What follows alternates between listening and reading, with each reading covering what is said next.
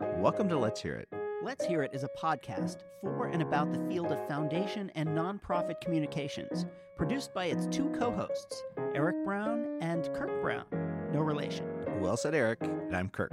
And I'm Eric. The podcast is sponsored by the College Futures Foundation, which envisions a California where post-secondary education advances equity and unlocks upward mobility now and for generations to come. To learn more, visit collegefutures.org. You can find Let's Hear It on any podcast subscription platform. You can find us online at letshearitcast.com. You can find us on LinkedIn and, yes, even on Instagram. And if you like the show, please rate us on Apple Podcasts so that more people can find us. So let's get on to the show. And we're back. Welcome in. You found us. We're glad to have you. Gather around, grab a seat. Welcome in. Let's hear it. And Happy New Year. Happy New Year. My goodness. Any New Year's resolutions you want to share before it's time? I resolved to make a lot of really great podcasts. Yes, it's worked. It only took 5 years. But it only took 5 years. I'm furious at you. So, Kirk, do you realize that we are beginning our 6th season? This is almost like a postgraduate education in podcasting. That its time has just come. This conversation. It's funny because I wanted to set this up. Are you going to yell at me now? I was trying to decide: am I really excited or am I angry? You're going to be mad at me, Kirk. Set this up because we have stuff to talk about. This conversation is an absolute affirmation of why we've been doing this for 6 years, and this is another great one, and it's a good one to start the year off for sure. I spoke with Don Chen, who's the president of the Surdna Foundation. And the Surdna Foundation has been around, I think it's like over 100 years, if I have that right. Is that possible? I think he mentioned this in the conversation, but it's been around for quite a long time. Maybe it's not. Anyway, I have to look it up. And the Surdna Foundation has been working on environmental work. It's working on inclusive economies. And Don Chen, who comes out of transportation and city planning, and then he was a grant maker at the Ford Foundation, has been president for the last several years.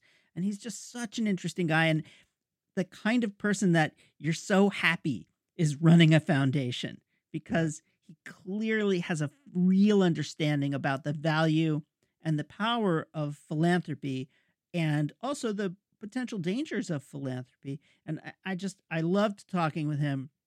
Kristen Graham told me, Don is a roll up your sleeves kind of guy before I spoke with him. And it shows. So roll up his sleeves that it sounds like he's collected furniture from street corners before and brought them into offices for newly formed nonprofits that he helped create. I know that. This is a great conversation. And you know, we've heard this voice before on the podcast, I would say, Eric. And by that, what I mean is the gravity, the thoughtfulness, the thoroughness is so present. So let's give this a listen. There's a lot to talk about once we come back. So this is Don Chen, president of the Surdna Foundation, on Let's Hear It. Welcome to Let's Hear It. Our guest today is Don Chen, the president of the Surdna Foundation, which is a national family foundation dedicated to fostering sustainable environments, inclusive economies, and thriving cultures. Now, Don has a great background in environmental policy and racial justice and social progress, stuff that I'm just fascinated by. And by the way, Don, I have it on very good account that you're a roll up your sleeves kind of guy. So I can't wait to talk about that too. Thank you, Don, for coming on Let's Hear It. Thanks for having me. As I said, I'm really looking forward to this conversation. A number of people have said, oh boy, you have to meet Don Chen. He's amazing. And so that's going to make it even better. That's very kind. That's very kind. Now, you started your career working on transportation and land use policies and how those policies shape communities. What was that interest for you? How did you get into that kind of work? Sure. I started out, if I can really trace the lineage back to its origin, as a young person in college, even before that a little bit, I was always really interested in environmental issues. You know, from the time as a young kid, I kept having a recurring nightmare about environmental destruction. Mm. At what age?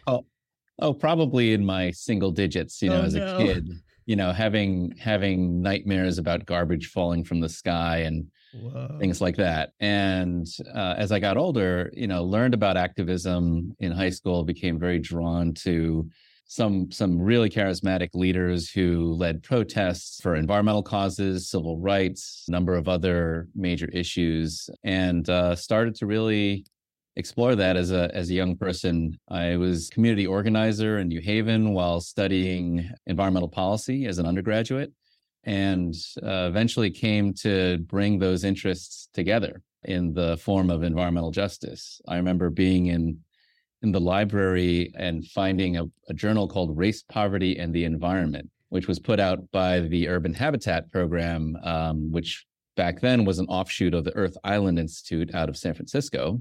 Organization Urban Habitat's still around. I think the journal is no longer with us, but so many people that I came up in the movement with read that, were influenced by it, found our people through it. And I started to really pursue environmental justice as a career. So transportation land use, even though most people from the early days of environmental justice saw themselves working on things like public health and toxics and those types of issues, there were also many of us who were interested in urban environmental issues related to infrastructure, housing, poverty, links between community and opportunity in terms of how people can get to jobs and those types of things. So that's how I came to it. Well, I actually did environmental justice when I was on the Hill, working for Congresswoman Nydia Velasquez of Brooklyn. And one of these common refrains that we had was that the environment doesn't start at the city's edge, that people have this misperception that people in cities don't have environment there. What and we spent a lot of time, and this is nominally a communications show, but we spent a lot of time trying to think about how do you communicate about environment in urban settings and the right of people to have access to a clean environment. How have you seen that conversation around communications around environmental justice, frankly, developing over the years? I think you're absolutely right. There are lots of misperceptions about the interaction between cities and the environment. I think it's become better, though. I think people are starting to realize just how important urban areas are in our global plight here. Right now, approximately 3/4 of our global greenhouse gas emissions come from cities, and mainly buildings and transportation. And we also see the pace of urban development growing very rapidly, relatively unimpeded. And that leads to all kinds of knock-on effects, from habitat fragmentation to disruptions in the hydrological cycle to, many, many others that just further complicate the challenges that we're trying to address. So I think people are starting to realize those connections. And then on top of that, from my perspective as an environmental justice advocate and champion over the years, I think folks are really starting to make many more connections to public health, especially those in communities that are severely affected by environmental factors, whether it's toxics or lack of access to water and sanitation and those types of resource needs. So hopefully we're at a better state now. Now we need to convert all of that awareness into stronger action. My observation is that grassroots activism has had a huge role in that. What's your perspective? And obviously you started Smart Growth America. You're clearly an activist and a communicator at heart. Can you talk about how grassroots activism has been pushing that movement? Well, so much of the change that we've seen, the beneficial change, has come from the bottom up, come from grassroots, come from social movements. I've worked in a lot of different countries across the globe, especially in the global South and the US. And I've continued to be struck with admiration of how grassroots organizations are able to diagnose the challenges that we're facing within our broader societies and able to develop solutions. So, when I think about my time at Smart Growth America, it was really an opportunity to pull together all kinds of activists from very grassroots organizations and community leaders in neighborhoods and in small towns, all the way up to national leaders working at big, national organizations and partnering with government agencies and whatnot. So I think a lot of the energy from this desire to change the way we grow our cities and towns really came from the grassroots and then translated up into more consequential national policy that we're able to see now. As I said, you started Smart Growth America. So it's our friend Kristen Grimm who said that you're a roll up your sleeves kind of guy. Many folks like me, I would go get a job at a regular place, and then maybe someday in a decade or two, I'd work my way up to the middle. You just started an organization. What possessed you to do that? And what did you think was missing? And what did you think you could help to bring about to fill that missing piece? I sort of started Smart Growth America almost by accident. It was during the 1990s. There were many leaders across the country, many different sectors who were really concerned about the negative effects of urban sprawl development. This was compounded by urban disinvestment and all kinds of related issues. And we saw leaders from the grassroots, from government, private sector, nonprofits, of course, many different walks of life really turning their attention to it. And at the time, there were several efforts to try to establish a national coalition to combat these issues and try to put some reforms into place. And many of those efforts had stalled. I, at the time, was at the Surface Transportation Policy Project, which is the kind of name of an organization that you would only find in Washington, D.C., like super wonky and very specific and incredibly skillful. And, at STPP, as we called it, I was partly responsible for working with many of the partner organizations in different localities, grassroots groups, statewide organizations, national groups, what we often called the Losers Coalition, because these were stakeholders who felt that we were always on the short end of the stick because, national transportation policy, which at the time was really prioritizing highways and road construction, was basically screwing over our communities and people across the country. And so the folks that I worked with were civil rights activists, anti-poverty folks, people who cared about access to jobs, public transportation, those types of things. And given the situation with organizing around sprawl development, after several of these efforts nationally had stalled, I volunteered to try my hand at organizing a national coalition, not so much because I considered myself to be an expert on the issues of land use or growth management, but more because I knew that I was an effective organizer and I could apply my organizing skills to that task. So I set about to that challenge really in a similar way, which is to identify all the constituencies and stakeholders that really felt like they were getting the short end of the stick based on the current model of development in the United States.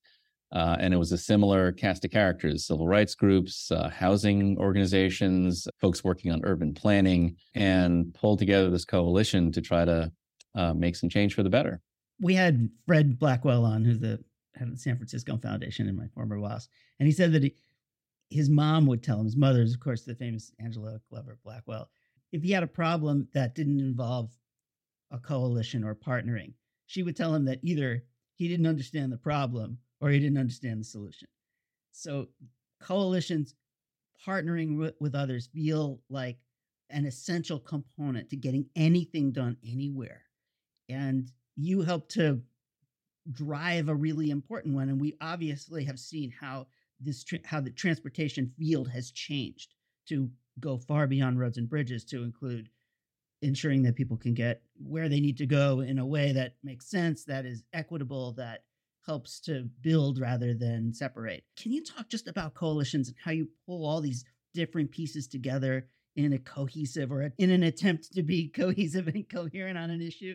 Yeah, I think you're right. Coalitions are absolutely essential. I see it as essential for power building. If you're really trying to reform deeply well-established systems, as we, several of us have in the transportation field or urban planning field, you got to build some power. You got to build a constituency that really can influence things for the better. It's great to hear that Angela Blackwell was, offering that advice because she was heavily involved in the formation of Smart Growth America, and PolicyLink was a founding board member of that organization. And we all were trying to figure out together, trying to build power together to have influence in this regard. And I think one of the things that I learned from that time was just the critical importance of listening to different stakeholders. What are the things that concern all of us the most? Can we come up with a common agenda that we all can agree on? And then just really push that agenda as hard as we can. Very often what I've seen in coalitions is there is always a temptation to go it alone, to take a win for your particular organization or your particular interest area and then peel off from the rest of the coalition and take those short-term gains. But I've always believed that building power, building coalitions is a long-term strategy. It really requires trust, the ability to move together, even through thick and thin, and a value of the relationship building that you're able to do in order to make change over the long term, because none of the reforms that we are seeking are really short-term propositions. What were some of the biggest lessons you took away from running an organization? We're going to go to the break in a minute, and then we're going to talk about how you're applying that stuff that you learned. But talk a little bit about what it's like to run an organization, and particularly one that is so engaged with lots of other organizations. Well, I was barely 30 years old when I started Smart Growth America, so I learned pretty much everything about running a nonprofit. During that time, I was already good at some things, like I was a good organizer. I was good at making the case for public policy changes, for policy ideas, and I was good at raising money. But all of the requirements of actually founding and running an organization were new to me. All the administrative and operational stuff, like creating a 501c3, developing internal financial systems, figuring out how to file the 990, developing a board of directors and working with a board, all that was new to me. And I had to learn it all without really, hardly any support aside from just talking to people. I reflect on that time now as a funder, and I think about all the ways in which many foundations, increasingly, in my view, have sought to really focus on leadership development, more programs, more tools, more linkages and connections to help young or relatively newbie executive directors or CEOs like myself at the time learn the ropes, learn the basics, develop hard skills. And I think, wow, I really could have used some help back then, because it would have been a much smoother ride. Well, that's a perfect time to take a quick break. When we come back, we're going to talk how you've applied all that to this work at the Surdna Foundation. So we'll be right back with Don Chen, the president of the Surdna Foundation. You're listening to Let's Hear It, a podcast about foundation and nonprofit communications, hosted by Eric Brown and Kirk Brown. Let's Hear It is sponsored by the Stupski Foundation, a foundation returning all its resources to the communities it calls home in Hawaii and the San Francisco Bay Area by 2029 to support just and resilient food, health, and higher education systems for all. Because change can't wait. Learn more at stupski.org. We are also sponsored by the Conrad Prebys Foundation. Check out their amazingly good podcast, and we're not just saying that, Stop and Talk, hosted by Prebys Foundation CEO Grant Oliphant. You can find them at stopandtalkpodcast.com. And now, back to the show. Welcome back to Let's Hear It. My guest is Don Chen, the president of the Surdna Foundation. And we've been talking about, up until now, all of this data and tools and information and experience that you acquired before coming to Surdna. We did not talk about your 10 plus years at the Ford Foundation, but maybe this is part of that conversation where, what did you learn all that time and how do you apply it to being a funder? Because there's so much responsibility and such a potential to twist organizations out of shape and to mess things up. But my sense is that you have, because you came at this work from the role of a organizer and a collaborator and a consensus builder, that you must have taken those lessons to heart. But can you talk a little bit about what it was like to finally put on the great big hat and sit in the nice office, and how do you run a foundation based on all this knowledge and experience? Sure. Well, it was definitely a culture shock, a big transition for me. I basically worked in nonprofits my entire career up until the point where when I joined the Ford Foundation. And I can think of maybe, like, if I just focus on the top three major things that required a transition in thinking and outlook. The first was, for to the uninitiated, it may seem easy to give away money, but I quickly learned it's actually really hard to provide grants and have the type of impact that's really positive, really durable, and done in a way that is healthy for the field. And that combination, I think, is really a lot more challenging. There's a lot more to it than most people might expect who are not in philanthropy. So that was a first impression. A second big one is, I spent my career working on environmental justice, housing, transportation, urban environmental issues,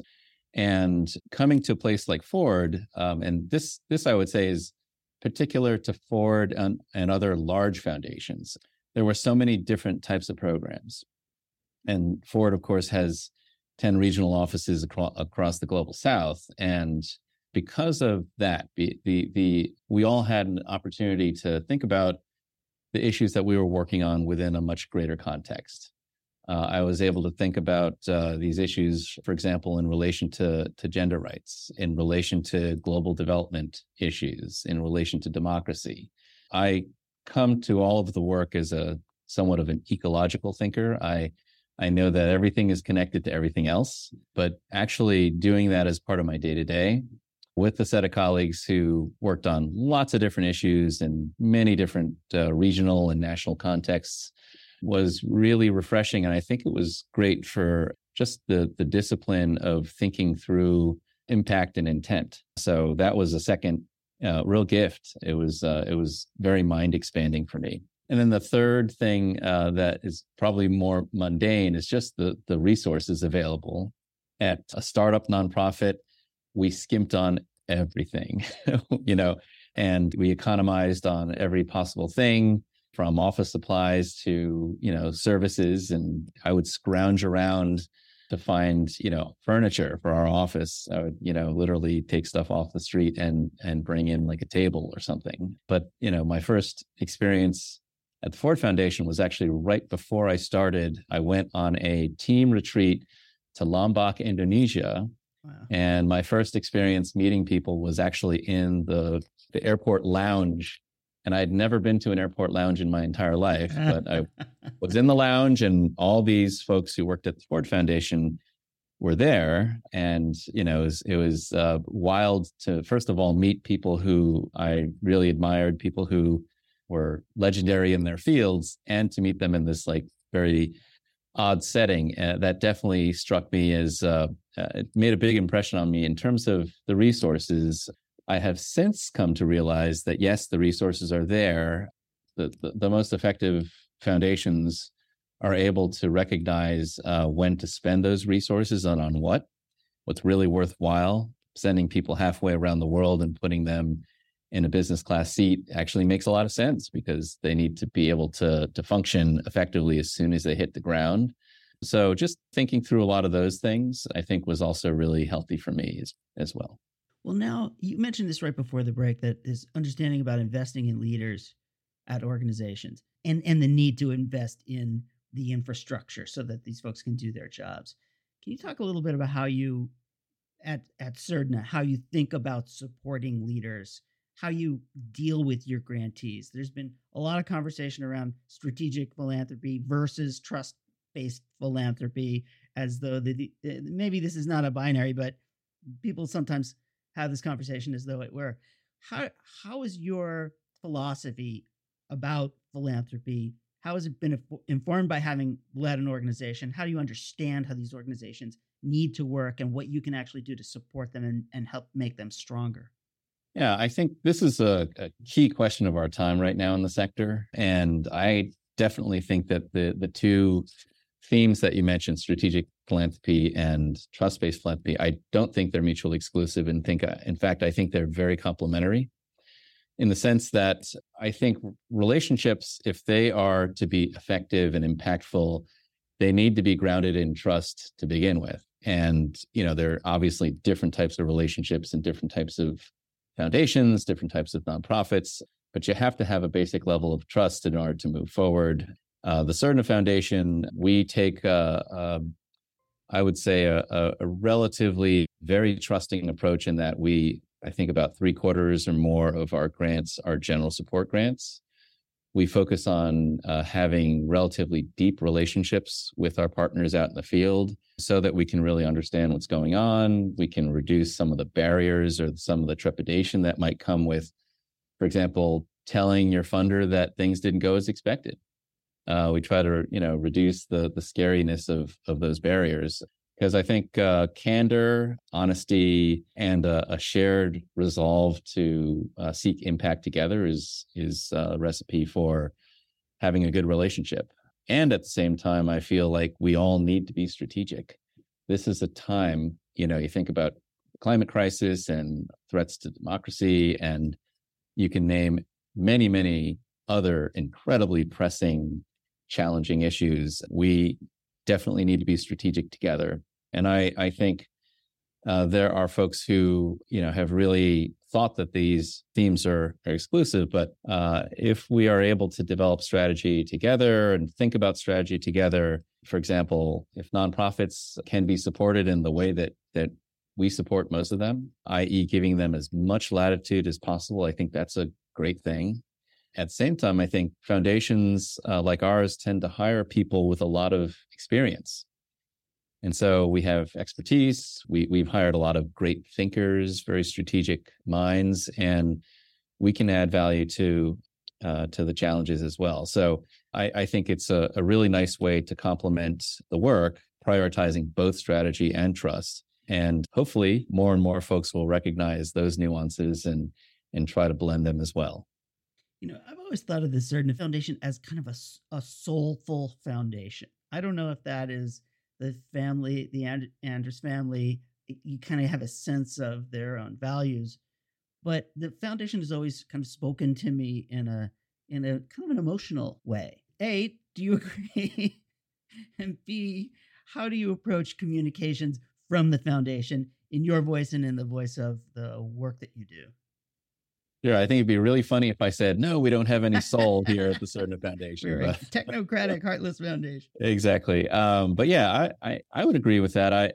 I'll maybe define it in a certain way to say that this foundation has always prioritized relationships. If you think about the way Andrus family members have operated, how they have regarded the staff, there's a lot of trust. There's also a lot of relationship building. And as I said earlier, we like to be in deep relationship and right relationship with folks out in the field, just understanding, what's going on with different organizations and the leaders that we work with.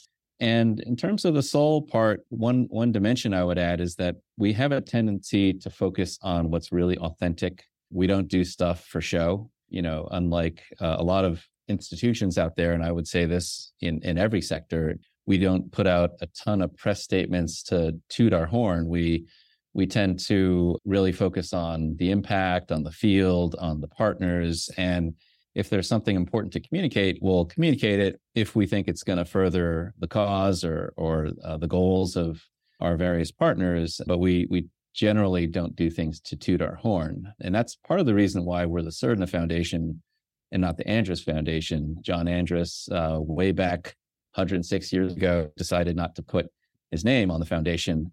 And the family legend has it that he did it because he felt a sense of modesty and really trying to have impact without necessarily calling attention to his name. Well, it shows. And the work is interesting and exciting. What excites you most these days? Or maybe it doesn't have to be the thing that excites you most, but what's something that is particularly exciting to you right now? Well, I often think about two things when I get up in the morning. One is that we are a foundation that right before I started, about 5 years ago, the Surdna Foundation announced that it's putting racial justice at the center of our social justice mission. And our mission has been focused on social justice for, maybe 15, 20 years. Explicitly announcing that we're going to put racial justice at the center of our mission was meaningful. And I think that's why they hired me, since I've worked on that set of issues for so long.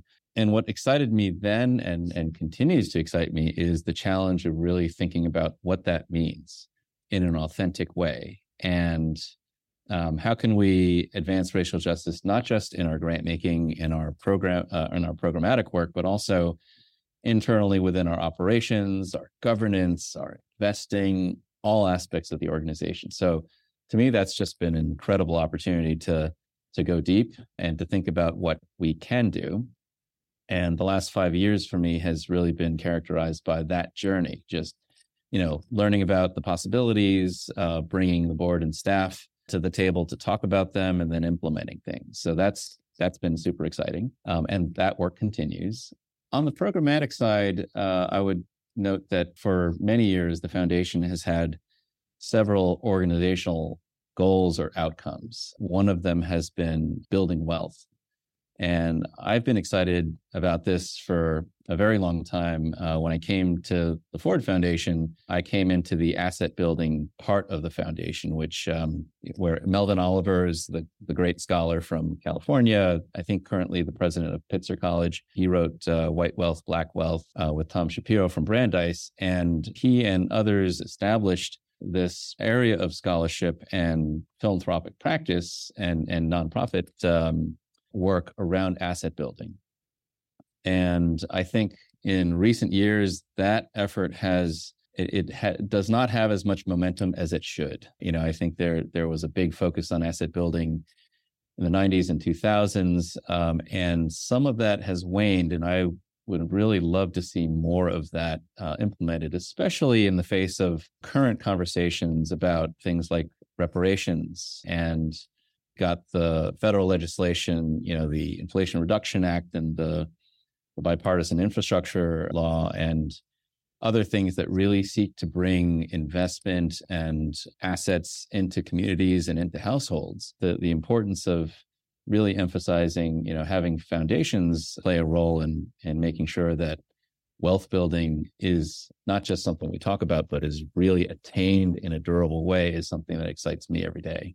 Well, in just a couple of minutes that we have left, I'd love for you to take half a step back and ask you if you could wave your magic wand and do one thing to improve philanthropy. What would that be?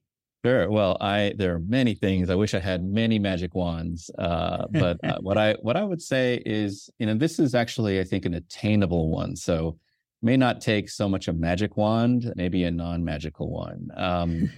But I feel like, we in philanthropy are awash in experiences. We have successes and failures, and as I said earlier, things that didn't go as expected. And we have an absolute dearth of commitment to learning and to candor and to owning up to things that might have been unexpected. And the thing that I would love to see is more foundations talking about the work, doing it in a way that reflects true partnership with grantees and others in the field, to be able to say, we tried these things, here was our theory of change, here are the assumptions that we initially incorporated into that theory, and here are the outcomes. And, we were able to achieve our goals or we weren't, and here's why. And to me, that is just so instructive for the rest of us, but there just isn't sufficient effort around that to share that information so that we can have greater impact and be more effective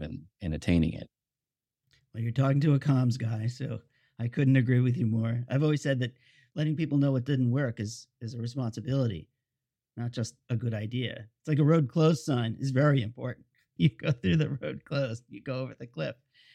Well, Don, it's just been such a pleasure. I've, as I said, really enjoyed seeing the Surdna Foundation from afar, and I'm so happy to have had a chance to meet you. Thank you so much for talking about your work. It's just been such a pleasure. It's been a pleasure for me as well. Thank you.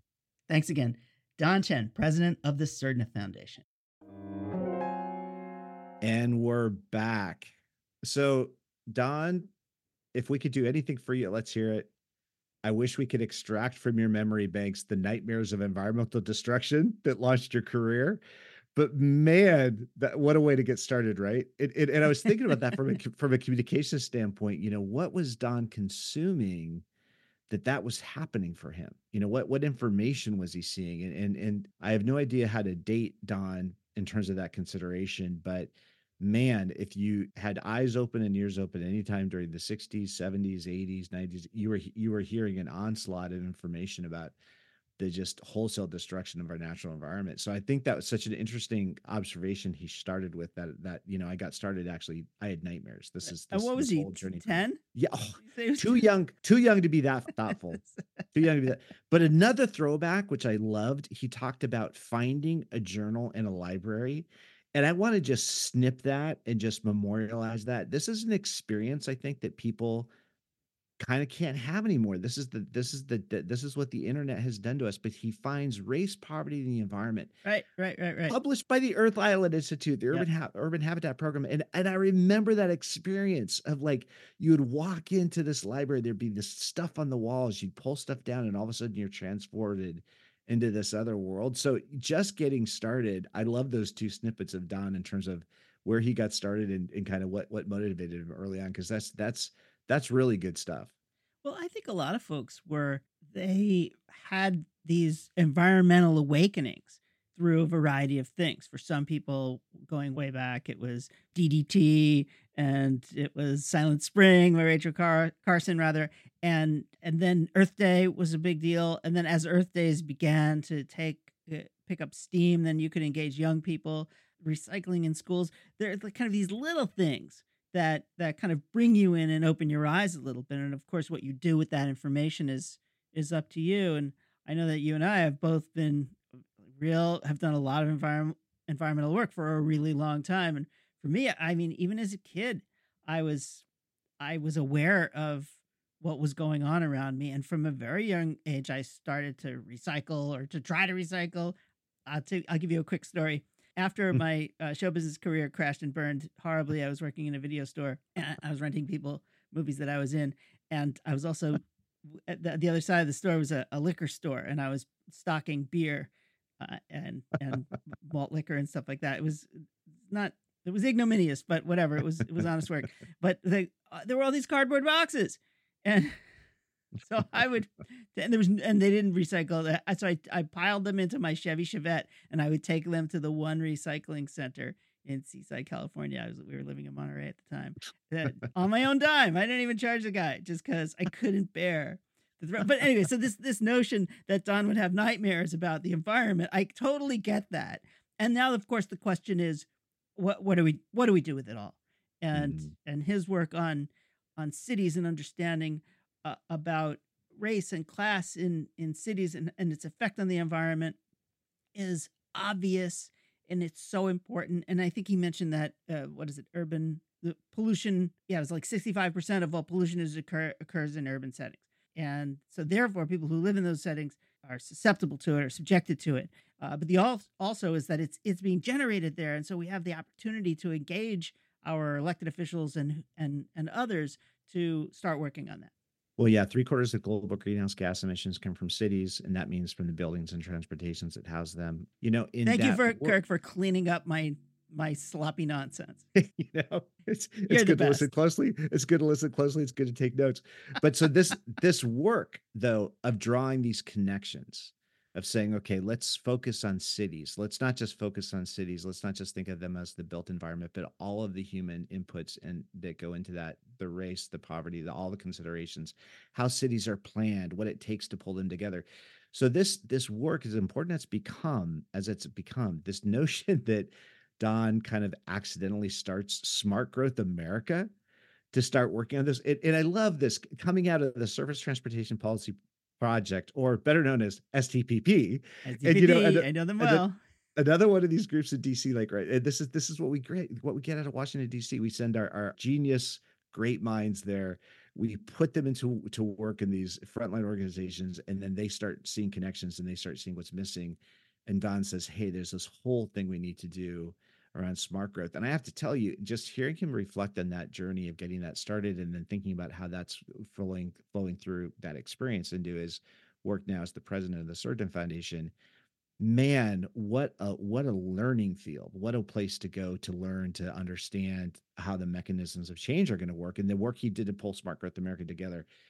Today, you look at it and you say, oh, wow, what a great idea. But when he was trying to pull that off, no way. I mean, that is really tough tough sledding he was trying to pull together there. Yeah, I mean, obviously, anytime anyone talked about transportation, it was about building more roads. Yes, exactly. And more roads because we needed more cars, because we needed more economy, we needed more commerce. You're trying to turn all that stuff and think about it more it's thoughtfully. like Charlie Brown in the football. As soon as you finish building the road, it's full with traffic.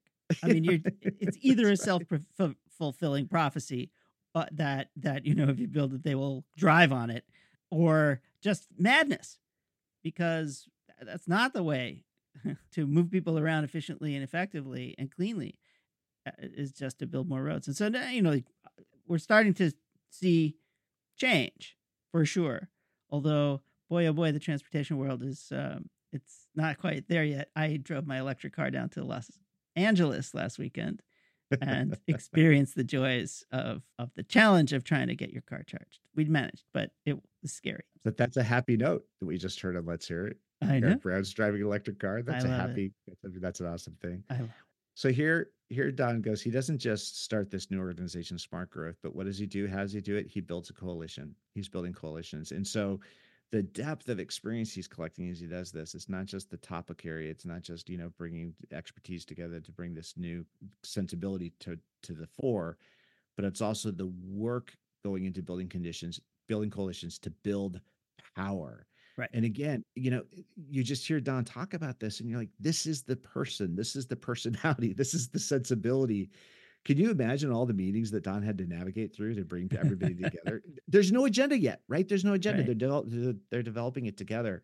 So I feel like even as he's doing the smart growth piece of this, there's this other piece, which is like, what does it take to build coalitions, which again flows through to everything it sounds like he's working on at Surdna.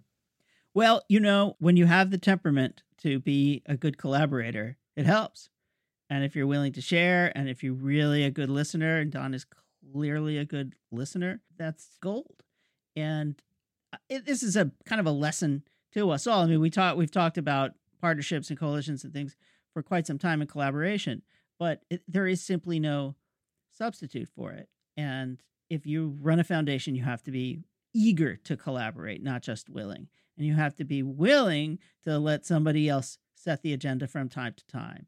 And you have to have the ability to engage your own board and your own institution in what that takes. And that's not easy. I've seen a whole lot of foundations be challenged by that, because you're trying to figure out what your own agenda is and how you're going to kind of meet all these other folks who have something in common, but not everything, at, halfway or wherever. And that it honestly takes a lot of wisdom and a lot of thought and a lot of care. And Don clearly has those things. Well, here's another master, and we talked about this when Larry Kramer was on for a second ago around his famous exit interview on Let's Hear It. But, being a master of opposite school, being able to hold these sensibilities that are actually quite separate, but actually draw them together so you come up with a strategy, a change-making strategy that actually is going to work and beneficial. And I loved, Eric, how 20 minutes into that conversation, you raised this conversation about strategic philanthropy versus trust-based philanthropy. And what do you think? How do those pieces pull together? And of course, what does Don say? You can have both, right? And this is a classic illustration, because once Don says it, you're like, oh, of course, you can have both. You have to have both. But is that where the field is at? Not necessarily. But so I think that, this notion of being able to bring these ideas together that are quite different and actually pull something from that's greater than the sum of the parts, it just seems like that's part of the skill set that somebody like a Don Chen brings to the work every day, all day. Yeah, I totally agree. I really love talking to foundation CEOs who have that view, and certainly who have the background in the work. And this is to say that academics don't sometimes become great foundation CEOs. I've known a number of them, but Don just brings that sensibility of the guy who basically was, finding furniture on the street, and who understands how these organizations run and what they need in order to succeed. And that's where the combination of so-called trust-based philanthropy, for those of you who don't know, is like this school of thought in which you just find leaders, you trust them to do what they feel like they need to do in order to succeed, and you leave them alone. And this notion of strategic philanthropy is, as a foundation, you go, okay, here are my goals, here are my strategies, here are the organizations that are doing it. I'm going to fund them to do these very specific things, and then some great outcome will happen. And people believe that these things are in competition. But I do believe that with someone with wisdom and an understanding about how organizations work, like Don, your foundation can have goals that supporting these organizations can help advance those goals. And that in many instances, the organizations can understand the problem or the challenge or the opportunity and then find ways to address those things way better than you can as a funder sitting in your office somewhere. And that's, I think, where those pieces come together. But I don't think everybody can do them. And we need to figure out how to do it better. But in a sense, like the trust-based philanthropy is that you like find a great leader of a foundation and you trust him or her to be able to identify those things and to put them into practice. Well, and you get the elements. I mean, Don starts talking about the candor, the honesty, the shared resolve that has to be inherent in these relationships as they're being built. But then also points out, and we actually do a fair share of hiring quite well for ourselves too. And we bring experts to the field and expert opinion and deep thinkers. And so that has to be part of the conversation. We have to be able to bring these different threads together to create more impactful and more effective change. So here's my question for you in that whole regard, because it sounds so great. Let's do strategy and let's build trust. Let's be opposite school. President of a foundation, good job or bad job? Because this sounds really difficult. It sounds great, but it sounds really difficult when you really start looking at it. I think it's a very hard job. That's for sure. It's a really hard job. I mean, we heard Larry Kramer talk about how hard a job it is, and like, he is a pure genius. I mean, he is. if he was any smarter, he'd explode. And he acknowledges what a hard job it is. Yeah. And so that's just kind of it. You have to be a really good manager. You have to hire good people and let them do their thing. You have to very much manage your board who care and are your bosses and have other thoughts, but they also have day jobs, so they're not exactly expert in what it is you're doing. Then you have to build these relationships. You have to understand how the water flows. And it's a very, very difficult job. I'm sure I would stink at it. In 5 years, we have not had one person come on this podcast and say that it's easy to give away money. We've never heard that. On the other hand, they probably want to justify their salary. It's like, it's easy. Like, well, why are we paying you so much? But here's a great window into the difficulties, because I really appreciated Don talking about, you asked him about the experience of building Spark Growth. And he was like, well, I started that at 30. So every single thing that I learned on the job. I learned by doing it. And one of his reflections now is how important it is to focus on the leadership development and really providing executive directors all of the skills, the basic skills, the hard skills that go into running impactful organizations. But to me, this is one of those great illustrations, because I'm like, I hear that and I think, yes, we need that so desperately. We also need it on the board side, by the way. Yes. I can tell you from my own experience, it's like you need both. You need leadership on the staff side. You need development on the board side. What's your point, Kirk? So how do you go to Don Chen at 30 years old, who's pulling his furniture from the corners of the street up to the office, and say, you're the person we're going to provide that investment for? And so finding making those choices, finding those ways to make those interventions work and work well. To me, it seems like that's got to be at the hardest and the most difficulties, because you have your resource, you have an outcome you're trying to create, but now how do I deliver that into the field in the very best way? I think actually this is where trust-based philanthropy is at its best. If you identify great leaders, then you commit to giving them the resources that they need in order to succeed. Then you allow them the space to learn and to not have to spend so much of their time raising money, which is any nonprofit CEO or president or whatever executive director will tell you that they spend half of their time trying to raise money. And in other words, they have a half-time job of leading an organization. And so that's where the real art of philanthropy is who are the great people, and how do we give them the resources, the tools, everything they need to achieve the things that they're capable of. Yeah. And obviously Don, who's really smart and creative and is a roll up your sleeves kind of guy, taught himself on the job, but I'm sure did it laboring under the burden of having to make payroll and try and raise money and do all those things that are not about the work. And I think this is where, And for foundations that don't want to pay a sufficient amount of overhead, I say stop that and just give those organizations what they need so that they can keep the lights on and buy new computers and all that other jazz. Yeah. So I think all of those pieces are about what trust-based philanthropy is, but it's also about how we grow a field. Because if those people get discouraged and go into tech or whatever, then we've lost them and we've lost their Absolutely. brilliance, and our field is the poorer for it. Yeah, absolutely right. Well, I loved how you kind of concluded this conversation when you started reflecting on this soulful institution, the Surdna Foundation, which we have not talked about this, but that's a word I would use for Surdna too, Eric. That's so interesting that you say that. All right, we so simpatico. Well, Kirk. so what does Don say? He was like, well, we focus on what's authentic for us, and there's also an undercurrent of modesty about how we approach the work, and I would even extend that maybe to say humility in terms of how Surdna thinks of its role in the field. And so what comes of that work, then what comes as a result of that. And Don started reflecting on some of the things that they're working on. And he only talked about it briefly, but when he talked about racial justice standing at the center of the mission of the Surdna Foundation, and just the little bit he discussed there, where he was like, for us, that means all aspects. It means governance, how we staff, how we invest. It's not just our grant making, and it's bringing the board and staff together to discuss these possibilities and then rolling forward to implement. Just that little glimmer, that part of that role, again, good or bad, certainly difficult, but man, that seemed very powerful and inspiring. And I hope Don is taking copious notes of what that process looks like. Because can you imagine, right, how many other people could learn from that experience? But that part of what he's discussing just really, it struck a chord over here. I thought that sounded just really cool, the kind of work that they're doing along those lines at Surdna. Yeah, and it rings true. I mean, when Don talks about it, you get it. That makes sense. Yeah. And it's what his career has been dedicated to, and it's what this foundation, which I said, I get a sense of it from a kind of an emotional perspective. And I would say that's, I mean, we don't want to go too far down this road, but branding, to my mind, is the feeling you get when you think about a thing.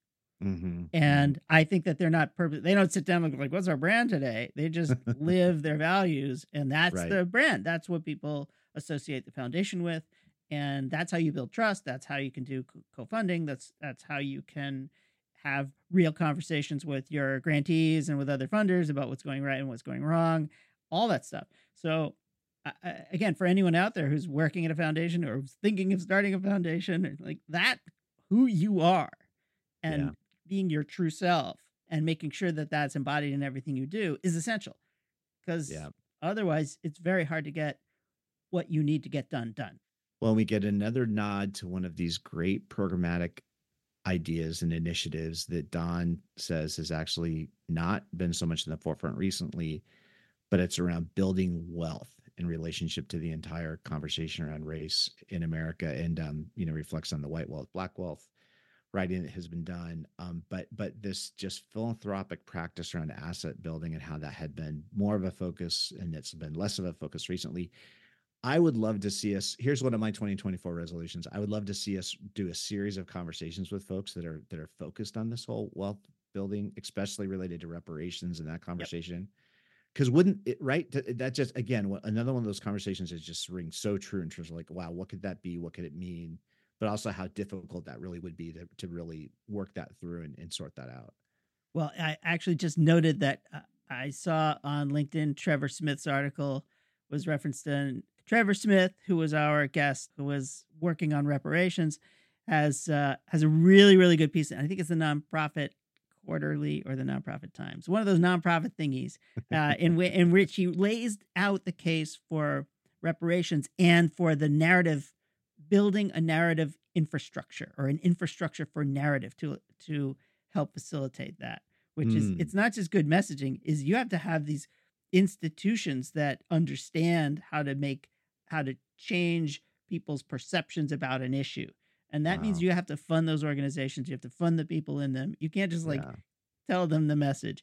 And I think that kind of tying all this back to communications is understanding how to affect narratives, how to shift them, is an infrastructure question every bit as much as it's a messaging question. And we'll try to put a link to Trevor's article which That'd was be awesome. terrific because these are the conversations that our guests are having with each other, whether they didn't know it or not. So thanks for bringing that up.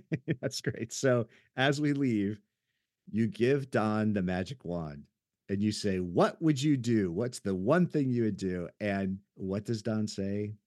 Don says, there's a dearth of candor around the unexpected part of this. We need to talk about the work. We need to reflect on our partnerships with grantees. We need to be much more explicit about what worked and what didn't. And Eric, I loved your note. It's no good. The road closed sign. Road closed sign. Yeah, is that's my important. favorite metaphor for that. And I just want to suggest that the road closed sign, it's effective, not just because it's out there, but because it's neon and fluorescent. You can't miss it. Right. You have to talk about it. And so I want to suggest that maybe the world needs a podcast focused on conversations with people in the field because we have to get over ourselves. We have to commit to having these conversations. And I think this dearth of candor is at least in part because we're just so shy. This modesty and humility is actually something that works against us. I'm right. 5 years in, I'm right. That's all I have to say. I'm right. All right, Kirk. What your idea to do a podcast wasn't the worst idea ever. It was on the list of terrible ideas.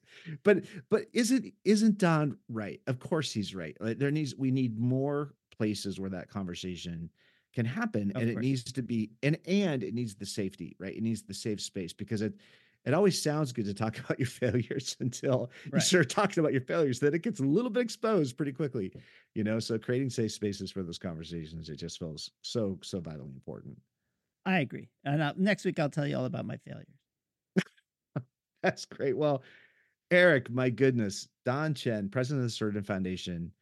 Don, thank you so much for joining us on Let's Hear It. What a gracious and thoughtful guest. My goodness. And Eric, wow, what a conversation. That was awesome. That was great fun. Happy 6th season. And hey, folks out there, if you're listening, please like us on whatever it is, on Apple Podcasts, and write a review and give us stars and things, because that's how people find us. And if you think it's worth it, then maybe somebody else will too. So thanks in advance.